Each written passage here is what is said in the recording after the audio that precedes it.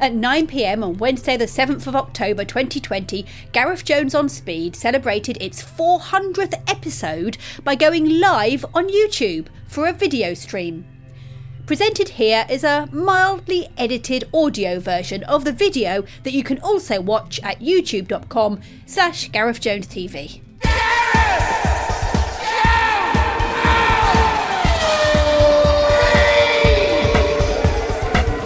Oh my gosh, thousands of virtual people cheering all round the known car universe. Welcome to Gareth Jones on Speed, episode 400 live. My heart is beating, as I'm sure are the collective hearts of my co-presenters for the last 400 episodes or thereabouts. A huge welcome, please, for Sarah Leach, Zog, and Richard Porter! Hi guys. Yeah, we're here to celebrate 400 episodes of a really stupid idea of yours, Zog, and Violet Berlin, who both said you should make a podcast, and it was your idea to do it about cars and motorsport and call it Gareth Jones on Speed. You came up with that. Yeah, your recollections are slightly better than mine. I really couldn't remember who came up with the title. I remember us talking about the idea, and it seemed like a terrific thing to do. And 400 episodes in, yeah, it clearly was a terrific thing to do. And I'm very glad that we've had Richard and Sarah along for the journey, and we're still going. What do you remember about the first show, the first recording, the first attempt to put it up? Do you remember any of that, Zog? I remember that we kind of were feeling our way a little bit with the first couple of episodes in particular, and we were trying to do a couple more sort of, on location things at the time. We went to Silverstone, didn't we? Yeah, we went to Silverstone, which was a good little report. But in hindsight, good though that was, it wasn't until we got into the routine of the kind of chat, the kind of conversations that we have now, that we found the sweet spot, I think, for our content. I absolutely agree, which brings me to you, Richard. Because I remember on, was it show 3 or show 4, where you joined the team, came over as a guest, and the idea was to do some research about you doing a Sniff Petrol podcast, but that went out the window, didn't it? Was it? I don't remember. I think that's right. Yeah, you were kicking the idea around, and I think you came by my office. That's right. In the BBC at White Gareth. City. Yeah, and I wasn't there, and you left me a note. And the next day, some of my colleagues went, yeah, that bloke off How To, or Get Fresh, depending on how old they are. Yeah. This was probably pre-A1GP. Maybe it wasn't. He's been by and he's left you a note. And I think we maybe spoken once on email, and then we met, I think, at the A1 Grand Prix. That's right. Yeah, I actually came into the BBC for a meeting with Top Gear at the time. And I won't go into what that was all about. But as I walked past a monitor, it had Sniff Petrol as the screensaver on the monitor. And I said, I love Sniff Petrol. I just said out loud as I walked past. And they said, well, the guy who runs that website, Richard Porter, that's his desk, which is why I left a note. And yeah, then we met up at the first A1GP race of them all, which would have been September 2005 at Brands Hatch. And we discussed you coming on the show, and you were thinking about doing a podcast. And when I went through the whole process of recording, editing, mixing, publishing, writing the RSS feed, working all that out from first principles, because no one else was doing it at the time. These days, it's just, I plug in on WordPress and boom, off you go, you're a podcaster. It was very different then. And I think I frightened you off about the amount of work involved. And so you agreed to do a sort of a whizzer and chips thing. And that combined Sniff Petrol and Gareth Jones on Speed. If you look at the logo behind me, that logo with Sniff Petrol slapped on like a plaster as a sort of an adjunct to Gareth Jones on Speed. It's like Whizzer and Chips, the comics, when they combined, I always think. What I remember is that when we started doing it, we sat down, and then one week you went, you know what, this might be better if we stood up. I think maybe you'd bought a new microphone stand or something. We should stand up. Couldn't work out how to lower it. Energy. Yeah, it was jammed in the up position, so we had to stand up, and that's all I can remember. But those early ones, we sat down. We drank quite a lot, I think, or certainly I did. And I used to smoke as well. And basically, we used to do short bits of speaking and then stop so I could have a cigarette and refill my glass. Because I was Edmund Slackbladder even back then. So, and it's only got worse because I'm middle-aged now, right, guys? How many times are you getting up in the middle of the night? I'm a bit of a hijack, late starter. I don't feel as though I've got, nowhere near as many runs on the board, that's for sure. Certainly wasn't there at the beginning. Do you remember the circumstances in which we first met? And Yeah, I do. Yeah, that weirdo at the hospital club. that's not an actual hospital club. It's a club called the Hospital Club. We were there at a media networking opportunity. It was a media networking thing. It was executive producer from the Graham Norton show, and then they had some people from Top Gear there, and I just went along because I was in the area for work. And yeah, I remember running into you and chatting. And I think I just worked on the Formula E then, so got chatting. I got the impression straight away, because you were there and you were talking about cars and you were talking about Formula E even then, I thought, this could be a real asset to our programme. We need some fresh blood. And we got you in because it's always difficult to get all four of us, or certainly in those days, the three of us together in one room. And I reasoned that we needed a bit of an expanded lineup just in case one of us couldn't make it. Gareth, since on this occasion, can I tell people one of the reasons it was often difficult to get you, Zog, and me to find a date where we could all meet up to record is because, and this only occurred to us belatedly, you only ever use a Slade 1973 calendar.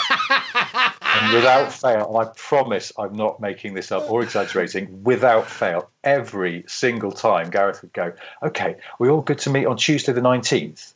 And one of us, Zog or I, would go, Gareth, Tuesday is the 20th. Oh, right. What did I mean then? Monday, and you go, are you in 1973 again? Yeah, I think I might be. So it was forever quite confusing. And we worked out eventually it was because of the Slade 1973 calendar, which, of course, hasn't got all the dates of, say, 2010 on it. It'll be correct again. Exacerbated by the fact that I so often was playing poker on Monday night. So there was quite often a poker podcasting clash being set up. Well, that was your first podcast. Your poker podcast was how you pioneered the idea and said, you should be doing this, because you were doing that before. I was doing on a Speed. poker podcast a couple of years before that. That's right, yeah. So actually, it wasn't the first online poker podcast, but I think it was the first UK online poker podcast. Why am I not surprised? You pioneer. Yeah. Great show.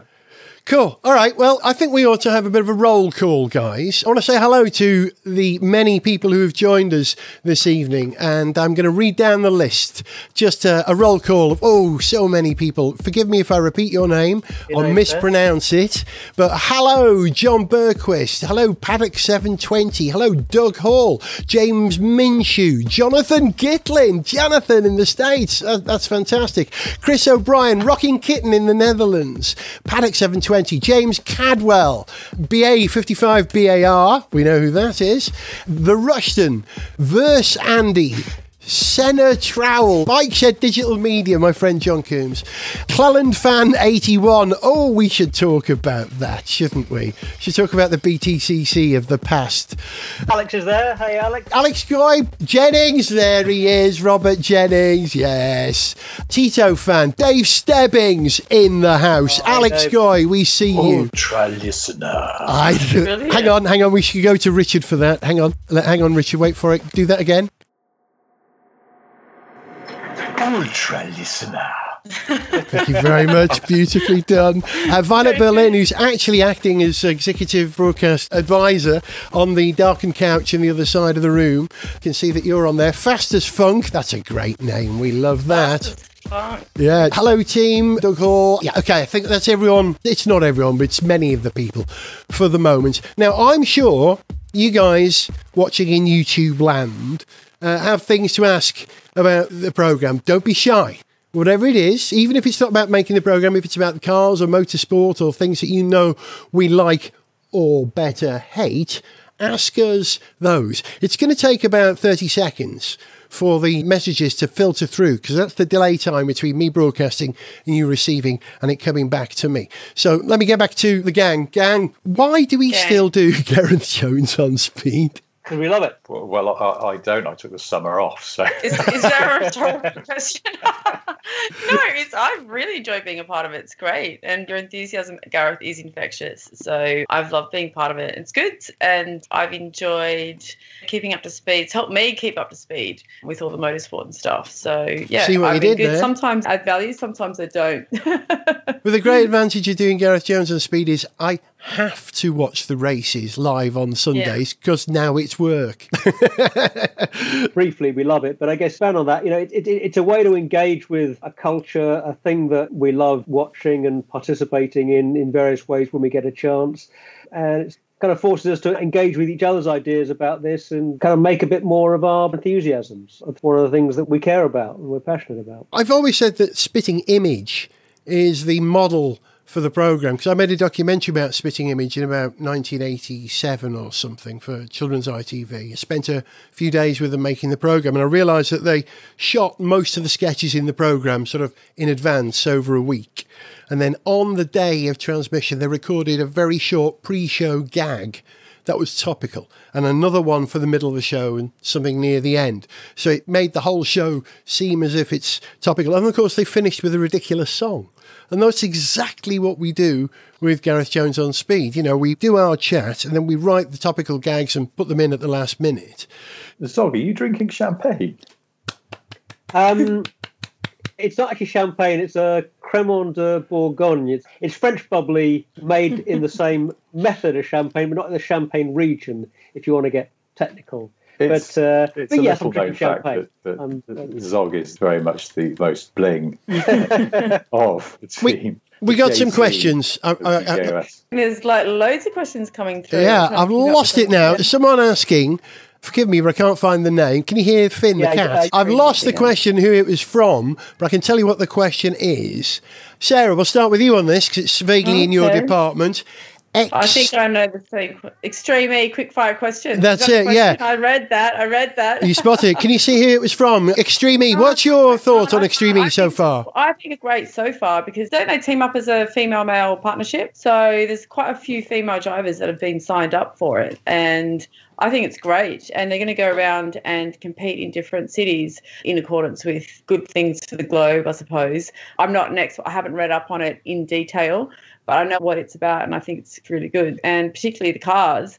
Richard, you might be a bit more of an expert than me on this. The cars that they're using for Extreme E, they're not quite rally cars, but they're sort of all-weather, rough terrain vehicles, aren't they? And Lewis Hamilton is going to be involved, so that's very exciting. And you've also got Jamie Chadwick and quite a few other prolific sort of female drivers that are up and coming also involved. So I think it will be a really great series and I think it will bring something different to the fore in the motorsport world. So that's my little take on it, and I think it's definitely a good thing. And obviously electric cars, and so it'll be good to see how those go in the terrain and the roughs or the extreme temperatures. Zoggy? As with any new direction in motorsport, I want to see how it works out. I want to see what it'll be like in practice. I think on the reliability side of things, I guess you've got these kind of competing things of, on the one hand, there are fewer things to go wrong with electrical systems than internal combustion engine systems, broadly speaking, fewer moving parts. But then you've got much less mature technology and much less experience in running these vehicles under those conditions. Is it more interesting than Formula E? Possibly. I think in a way, yeah, because to be honest, I've struggled a little bit to get into Formula E as much as I might have liked, partly because of the sound. The cars are a bit too quiet and the sound of the vehicles is often a big part of the appeal. Yeah.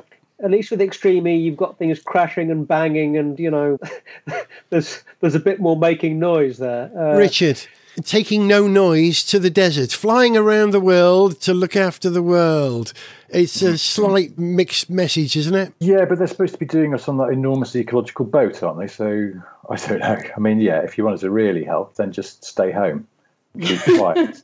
But, well, apparently, staying at home throughout... Too much water in it. That saves electricity. What were you saying, Sarah, about staying at home? Oh, I was just saying, during COVID, while this lockdown happened, it did great for the global climate. Stay at home. It's better for the planet. Yeah, it's less carbon emissions. Yeah, emissions are dropping all over. Yeah. Absolutely. So, anyway, sorry, I interrupted. Richard, were you chatting? I don't have a lot to say about it. It's kind of intriguing, isn't it? It's interesting that Hamilton's got a team in there, and I know my old colleague from Top Gear USA, Tanner Faust, is doing the shakedown stuff on those cars, and was Is he? Yeah. saying good things about them on social media the other day, but then he would do because he's been paid to shake down the car. But, you know, he knows what he's doing, and so hopefully he'll find goodness within it. But, yeah, I don't know about the whole going. I would just, look, if you're going to do it, do it. Don't try and claim eco-credentials for it that maybe are questionable. And also, if I'm honest, don't go to Saudi Arabia if you're not claiming virtuous. Unless you like the idea of a country that dismembers its own citizens inside an embassy. But, yeah, that's just me. Maybe I'm being picky. But I mean, to slightly push back against the first part of what you're saying, at least they're engaging with the challenge of how you do actually still run any kind of motorsports in the massively changing environment that we have. There isn't a long-term future for internal combustion engine cars. So if you're going to think about the future of racing things, you've got to think about racing things other than the things that we're mostly racing at the moment. So this is a problem for me because... This is a problem for me because we've always billed the show, we initially billed the show as the podcast for petrol heads. Now, which we still are. We are still petrol heads, but we are equally interested in alternative power systems, you might say. So if anyone out there can think of a strapline for the show that replaces podcast for petrol heads, some alliteration, something that covers all cars, I'd love to know. Here's a question from Jonathan Gitlin, who is the man responsible for planting the idea that Zog and I should attempt to drive from Land's End to John O'Groats for Gareth Jones on Speed in a Hyundai Kona electric. Jonathan's question is this: favourite LMP1H cars of the cars which race in the top category at Le Mans? Briefly, you got a favourite? Which one and why? Zog? Oh, easily the Porsche 919. We had a fantastic era there. That we were privileged to see that particular era of endurance racing when Toyota, Porsche, Audi, Peugeot were all going at it with very different vehicles. And, all credit to the ACO for coming up with the kind of regulations that enabled different manufacturers to come in with their very different technologies and compete on an even footing. Yep. We got some amazing racing out of it. And it won it in its second attempt, wasn't it? Or was it the first attempt? It was second attempt, no, yeah. It didn't win first time out. But second time out it won. Porsche had come back into the top line of endurance sports car racing in order to prevent Audi from stealing their crown of most wins at Le Mans, which Audi would undoubtedly have gone on to do. And with the 3 wins that the 919 achieved, Porsche kept their lead at the top of that particular table. And it was just, particularly as the company proved when, after they retired the car, they did that kind of victory tour of circuits and set new record times at the Nürburgring, at Spa. That was the 919 Evolution, wasn't it? That was the 919 Evo, yeah. Because, but what they essentially did, obviously, the 919 that we saw racing and winning at Le Mans was a spectacular and very complicated piece of racing machinery that was designed to work within a particular set of rules. Yeah. What they did with the 919 Evo to set the record times at those circuits was to trim it off. Remove some of the limits. It was the club sports version, wasn't it? It was the no one's telling us we can't turn this up to 11, take this restrictor off. I can't remember all the detail of just exactly what they did, but throughout the car, I think everything through from electrical things and not running some extra electrical systems. But, they just to unleash the full potential of that vehicle. If you've never seen the onboard lap of the 919 Evo at the setting its record time at the Nürburgring, you've got to watch that because it's just insane. You watch that and you think, well, first of all, how on earth did someone manage to put that lap in? And you just think, surely that can never be bettered. Sure, it will be. So, thank you. Richard, you got a favourite LMP1A? Same as Zog, I think. Really? Sorry. Really? Yeah, I thought, it was really good. I quite liked it. It was intriguing, some of the engineering in it. And as Zog says, when they took the stopper out of the bottle, it was insane. It's just incredible what it could do. It was almost unreal, I think, when you watch some of that footage of it going around. Over 1,000 horsepower with its combined delivery system? I'd say, it must be. Easily, I would have thought. I mean, because they could just cut loose. And I noticed I think they blanked off the headlights and stuff like that, I guess, just to smooth out the fronting and things. It was really tricksy. And I just like the way it looked as well. I mean, I don't think any of those new generation cars are sort of pretty, are they? They're not XJR9 pretty, but they're kind of striking, and I quite like the way the Porsche looked in that respect. So same for me, I'm afraid. Sarah, I know you're not really as lost in Le Mans as we are. You've never actually been there, But... Well, I can talk about a winning car, though, can I? Of course you can. Well, what I will say is the car of interest for me at the moment, because I am actually working on something that has given me enlightenment to this particular vehicle, and it's the winning car of the 1995 Le Mans, LM GT1. Oh, yeah. And it was the McLaren 95. Yeah. Yes. It's now like a legendary supercar. So it's a very good-looking car, number 59. And I think that will go down as one of the all-time greatest sort of supercar, sports car. It was the last car. GTR. It was the last road-going car to win Le Mans outright, wasn't it? Extraordinary. And achievement. also, so significant for being... I mean, they always say you never win Le Mans on your first attempt. McLaren won Le Mans on their first attempt. And I am actually quite a fan of McLaren in general. And the finishing driver that drove through the checkered flag was Yannick Dalmas. Yes. Yeah, Yannick Dalmas. I've got that model of that car, not on the shelf behind me because I'm rotating them, but I've got it somewhere.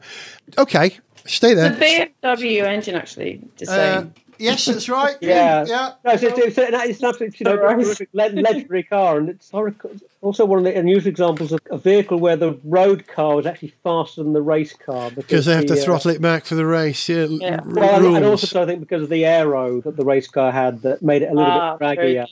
Even though it's won 3 times now, the Toyota TS050, not TS050, TS050. That isn't my favourite. My favourite hybrid car was actually the Audi was it called the 18? I've lost track now. TD, R18 TD. Because it was the first time I'd seen a hybrid diesel car. But it wasn't seeing it that was the most exciting thing about it. It was hearing it at Le Mans at night. Either when we were at our friend Bertrand's farm, who's right on the corner of Indianapolis. Cars go past, they go, yeah, broom, broom. Then the Audi R18 TD, whatever it was, went past.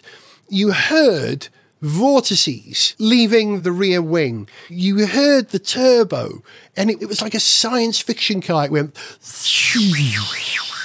as it went past. Very little sound from the diesel engine. You know, you couldn't hear the diesel for the aero. So that's my favourite LMP1 H car of all time because of the sound it made. But one of my favourite Le Mans cars of all time isn't an LMP1, it's the Chrysler or Dodge Viper. Who was it? It was Coupe, Wendlinger and Oliver Beretta. 2000, year 2000. That car looks like it could have been designed any time in the last 50 years, from like 1958 to 2010. That's what I love about that car. It makes it ridiculously crude, reliable, big, wonderful Le Mans car. Right.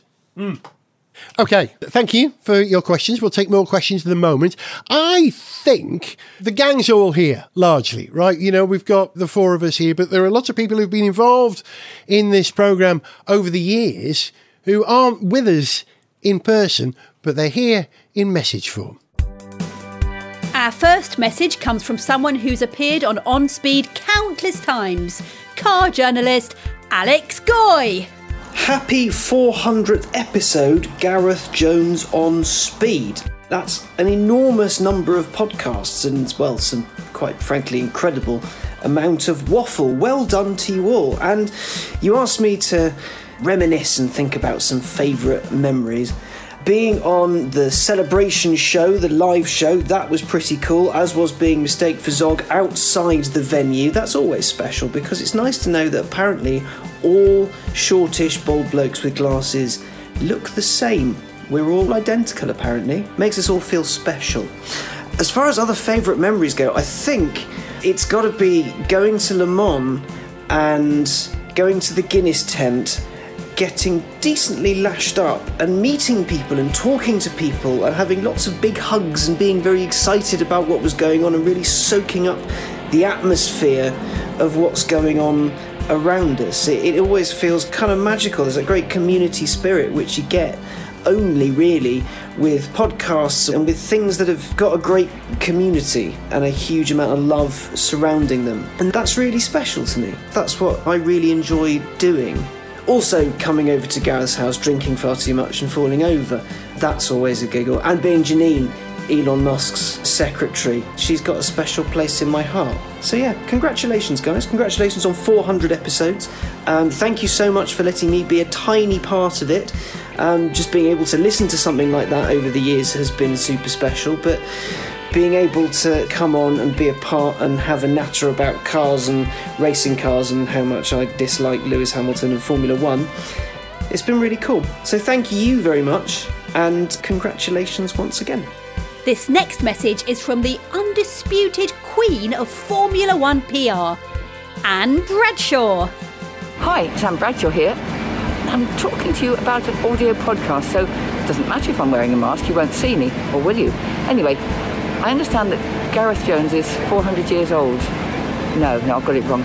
400 editions, episodes of the great Gareth Jones on Speed. That's what it's all about. Amazing man, lovely man, great podcast. I wish you all the best of luck for the next 400. And whether you're on speed or off speed, you're still one of my favourites. Lots of love, and keep up the good work for the next 400. Oh, Anne Bradshaw and Alex Goy, two of the loveliest people in the world of cars and motorsport we know. Anne Bradshaw, who, as you know, was PR for Damon Hill, Ayrton Senna, Nigel Mansell, the Williams team, and of course Lance Stroll.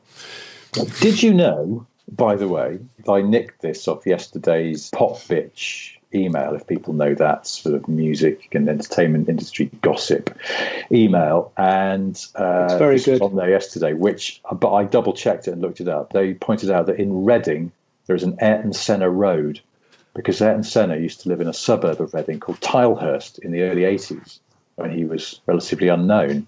And so in 1995, after he died, they named a new street after him. It's a dead end and it has speed bumps on it, which I think is a little disappointing. But they didn't stop there. They're obviously so proud of the fact that Ayrton Senna, not from Reading, obviously, but because he lived in Reading for a couple of years, he's got a road named after him. And there's the Ayrton Senna Children's Playground. And moreover, there is a town centre named after him in Scotland. Ayr Town Centre. Sorry about that. It's true. You're breaking up. You're breaking up. Well, let's take another question. Somebody asked, favourite car books. Have you got a favourite car book? I'll start it off. I remember reading a book called Project Bobcat when I was about 17, I think, when the first Fiesta came out. It was the story of the development of the Ford Fiesta.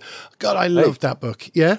What? Oh, well, Richards. Oh, it's going to be one of Richard's Really? books. What? How to become a Formula One driver. Is that That's a very good book, by the way, How to Become a Formula One Driver. What, Richard? Oh, there it is. It's called Let's Call It Fiesta. Fiesta. Yeah. The autobiography of Ford's Project Bobcat. Wow. So it was basically a big PR job. It was written by a journalist who was given permission to follow the development of that car. Well, I'm very proud of this copy. It was given to me by a friend of mine who actually Sarah discovers that Sarah is working with at the moment. And my friend Big John gave me this for my birthday. And he got it from a second-hand place. And look, it was originally bought by British Leyland for internal use for some reason. That's the provenance you love more than anything, Richard Porter. That I enjoy. But yeah, this is quite an interesting book. It's not as interesting as, bear with me, I'm going to have to disconnect for a second. Yeah. I liked it because they showed the concepts of the other rivals to the Fiesta design, and one of them was based on the Escort, shortened Escort chassis. It was called Brenda. That's what I remember from reading that book. I don't think it was a shortened Escort, because the Escort was rear-wheel drive at that point. The Fiesta was brand new and front-wheel drive. They were talking about a shortened rear-wheel drive car as one of the possible alternatives. And Brenda was one that was turned down. Brenda was the Mark II or Mark II Escort. They used to name the Fords, they used to give them code names based on women in the engineering office typing pool, I think. So there was Brenda and... I can't remember, Sierra had one as well, and I think there was a Monica at one point. They were just women who worked in the office, and they would go. They didn't have a Janine. That's the voice that Alex Guy does for the show. Janine, she didn't work there. Right, that's it. Yeah.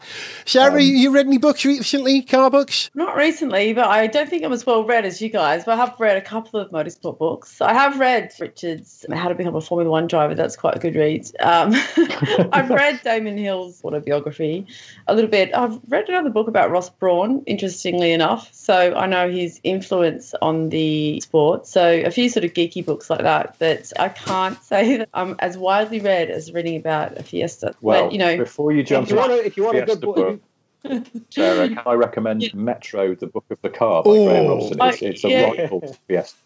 Riveting, got a lot of... Does it have a happy ending, though, Richard? Well, I suppose technically not. I mean, within the confines of the book it does, but we all know how the story actually ended. It has got some quite good stories in it, like how a load of the prototypes were lost because there was a fire one night in the tunnels underneath Longbridge that they used to build aircraft parts in during the war. Yeah. So these sort of air raid tunnels, and they just used them in the 70s for storing cars in, and they stored some prototypes down there, and a fire broke out, and they realised there was a fire down there because the floor in the office upstairs suddenly got very hot. It's a bit of a giveaway. Yeah, so it has got some quite good stories in it, the old Metro book. I noticed someone on the comments, a couple of people said that I've missed an open goal by not promoting my own new book. Sarah did it for you. Oh, no, your new book, which is volume 2, is it? No, so a medium-sized book of boring car trivia is my current book. But yes, volume 2 will be out quite soon. Very good. Soonish. By popular demand. If you're after good motion books to read, I would recommend... any recommendations would be of value. I just had to remind myself what the title of the book, Life at the Limit. Oh, yeah. Sid Watkins' autobiography, basically. But he was Formula One's resident doctor for many years. Oh, yes. And was, he was one of the people who he was quite instrumental in bringing the sport on in terms of safety. Yeah, I know. I did watch a film about that. Is he American? No, he's a Brit. But okay, maybe not. Wrong guy. Zog, that book, that very book, Professor Sid Watkins' Life at the Limit, is currently being used to stand the tripod on that the webcam that is shooting me now. Otherwise, I would have held it up on screen. Yeah, I mean, he changed Formula One, helped it become safe enough to become a bankable PR opportunity for multinationals. And he writes very movingly and with a lot of insight about various episodes in the sport. And he's a good storyteller, and he was there at the front line. There's a tremendous account of him being driven from the track to the airport by Gilles Villeneuve on one occasion. And, Gilles Villeneuve was a bit of a maniac on the road, particularly in a hire car that he didn't care about. And he mentioned that at the start of the drive, Gilles' wife was with them. And at the start of the journey, before they even set off, Mrs. Villeneuve, who was in the back of the car, just got on the floor of the car and kind of nestled herself securely somewhere where she wasn't going to be sort of, bumped around too much, and where she was going to be nice and safe. She did this almost every time, apparently. But yeah, it's a great read and a great insight into that period of Formula One. Guys, I just looked on the shelves here in my office to try and find the definitive car-related book that we should all read. And in fact, I imagine most people have read it, probably several times, memorised it, perhaps treated it as some kind of holy text. And of course, it's this: A History of British Motorways. A History of British Motorways. Well done, Richard. God, it's the fun. old testicle, that is, isn't it? Yeah, by George Charles. I'm rereading it at the moment. I've no idea why I've got this. I haven't actually read it. Someone in the comments has actually come up with a sensible suggestion, which I would agree with. Adrian Newey's book. Oh, yeah. It's really good. Adrian Builders of Newey. Yeah. I only read books about people called D. Hill, Dave Hill from Slade, and Damon Hill, of course. Actually, this is the book I was going to mention.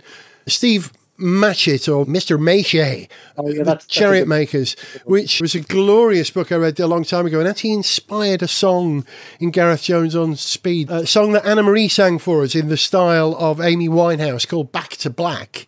The song, our song, Back to Black, was all about the use of carbon fibre. And I remember learning from this book how you lay on multiple layers of carbon fibre. It's almost like a spiral angle to each other to create something strong in every possible direction. Great book, The Chariot Makers by Steve Maichet. Steve Matchett. Maichet. You have to read the book to know why it's Maichet. Okay, thank you. Good questions. Should we have some more messages? I'm looking at the time. I said this would be an hour long. I have a feeling it's going to be an hour and a half. Let's see how that goes.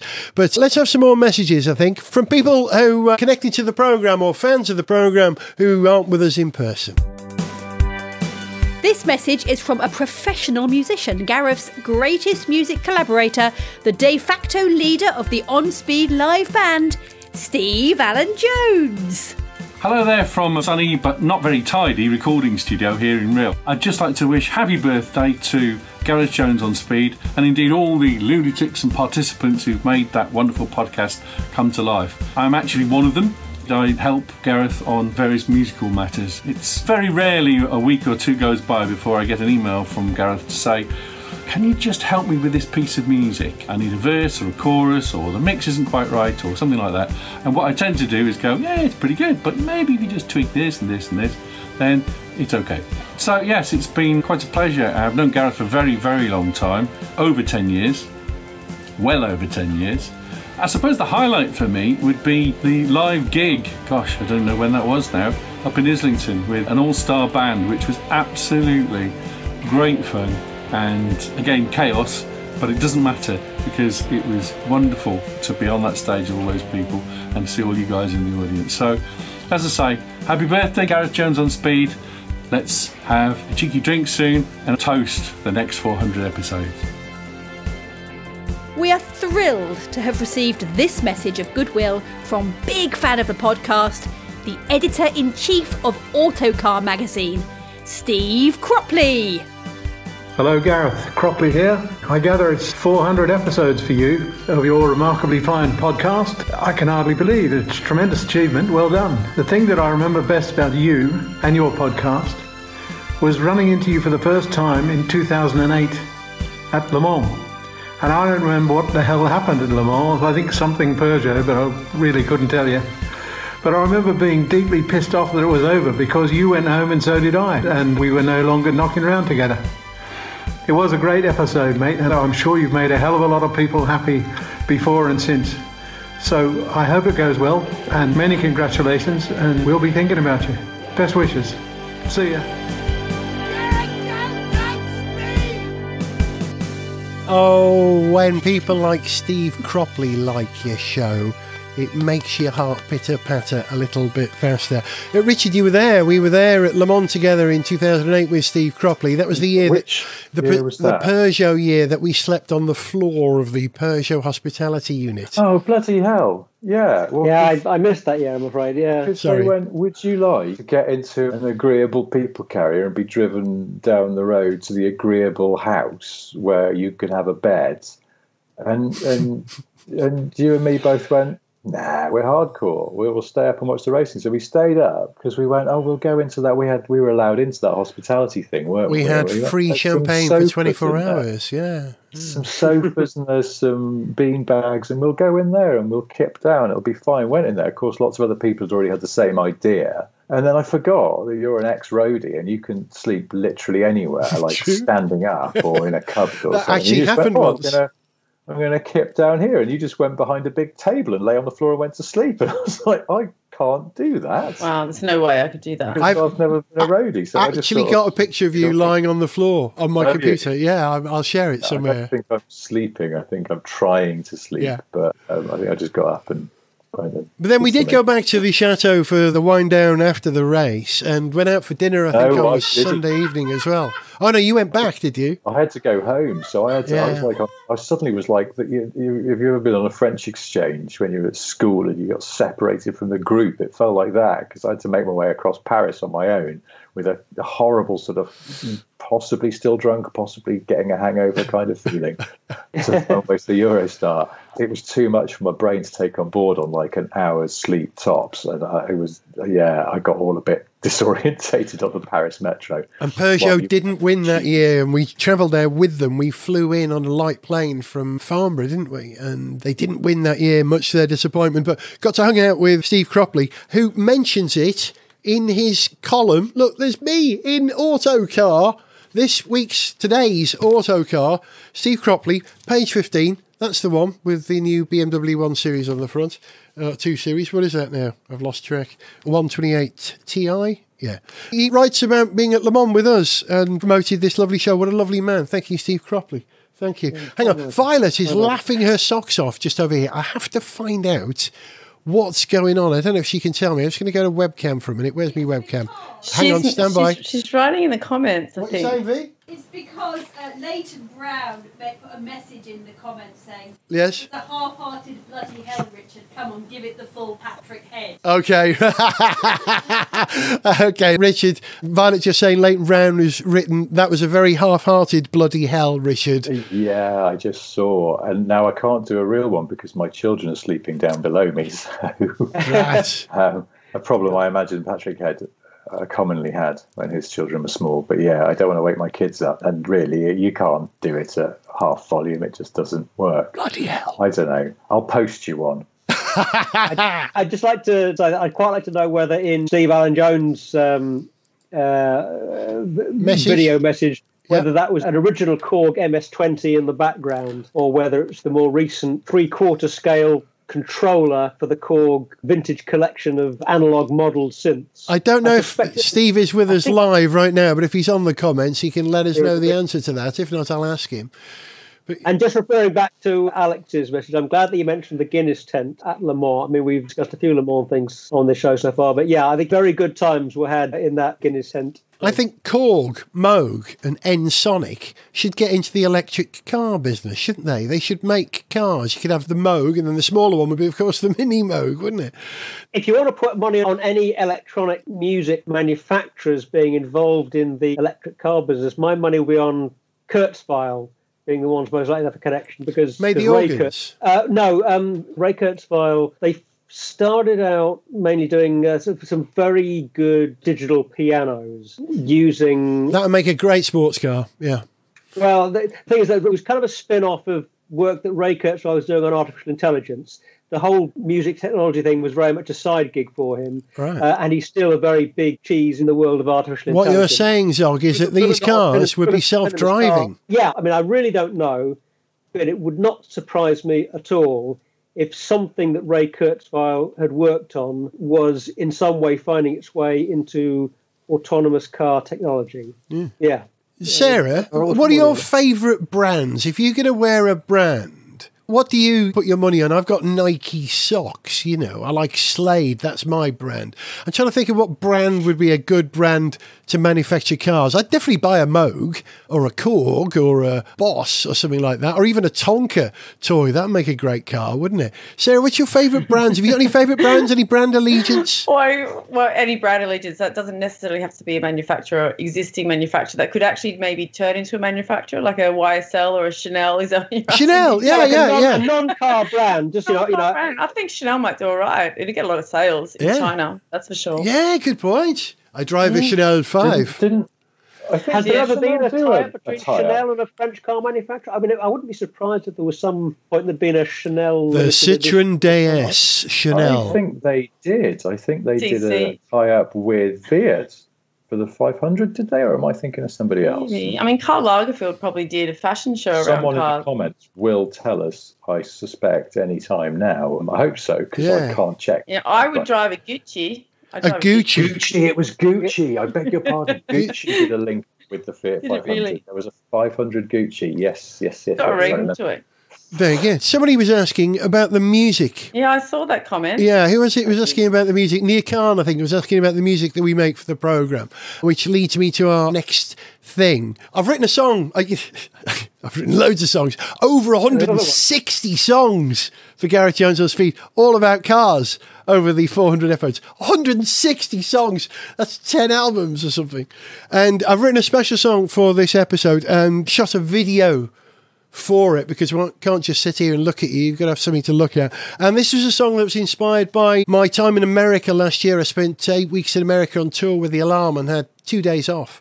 And one of those days off, I went to the Peterson Automotive Museum in Los Angeles, California. I made 2 or 3 episodes of Gareth Jones on Speed, augmented audio episodes with stills, you know. And that inspired a song. And I recorded it having been to see Griff Rhys.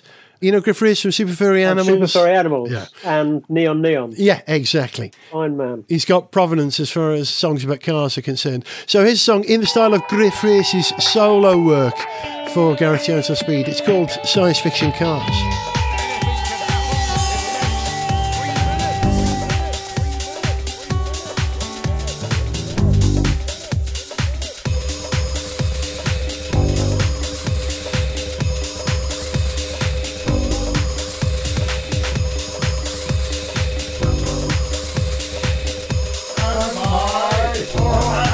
She said, I don't like a mini metro, not even the 6R4.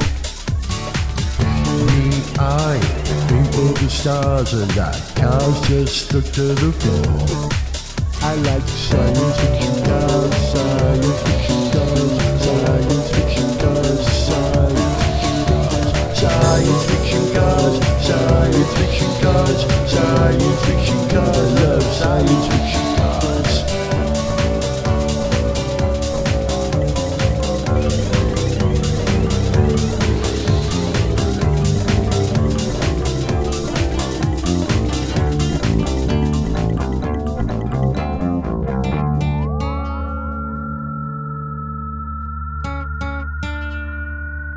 But if you turned up in a Batmobile or better extra car, I would love you more than any other. You'd be setting the highest bar.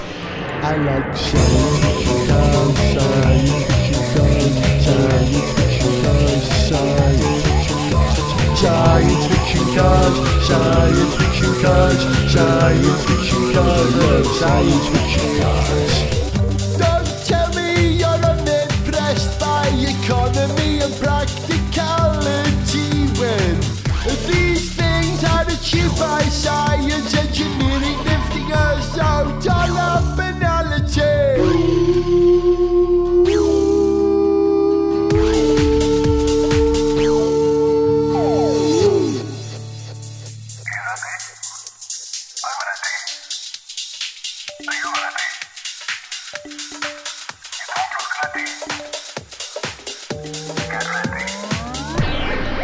I like science fiction cars, science fiction cars,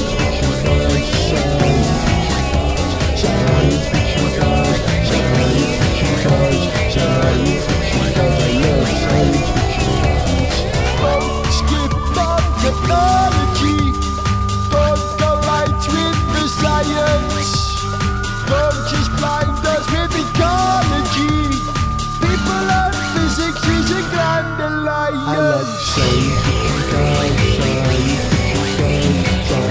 fiction cars, science fiction cars, science fiction cars, science fiction cars, science fiction cars.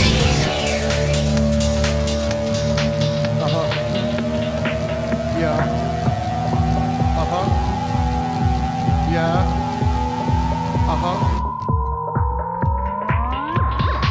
Why don't you take us to the future now, baby? Why don't you take us straight there right now? Give me nuclear fission under every car bonnet. Just show me how. Science fiction cars, science fiction cars, science fiction cars, I like science fiction cars, science fiction cars, science fiction cars. And we're almost there, yes we're almost there. We're almost there, yes we're almost there. We're almost there, yes we're almost there. We're almost there, yes we're almost there.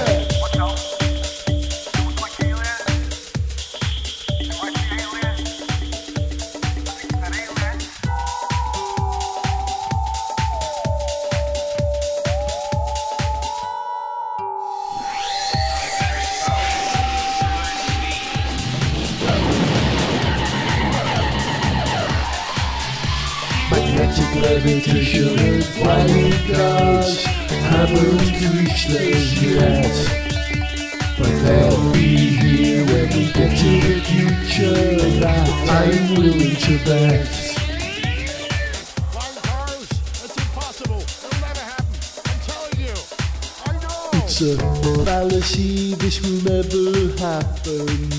Let me tell you how. With hydrogen fuel cells and solid-state batteries, sci-fi cars are here right now. That's we're living with. Science fiction cars, science fiction cars, science fiction cars, science fiction cars, science fiction cars, science fiction cars, I love science fiction cars.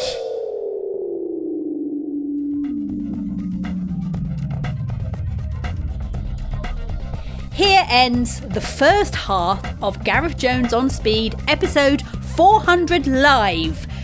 Catch the rest of the show in the next edition of this podcast, Gareth Jones on Speed. Or you can just go to youtube.com/Gareth Jones TV and watch it on the channel there, if you want. To send us an email, see pictures, get song lyrics, join our Facebook fan site, or to find out about sponsorship opportunities, go to GarethJones.tv. Gareth Jones on Speed is made in London by Whizbang. Gareth Jones on Speed!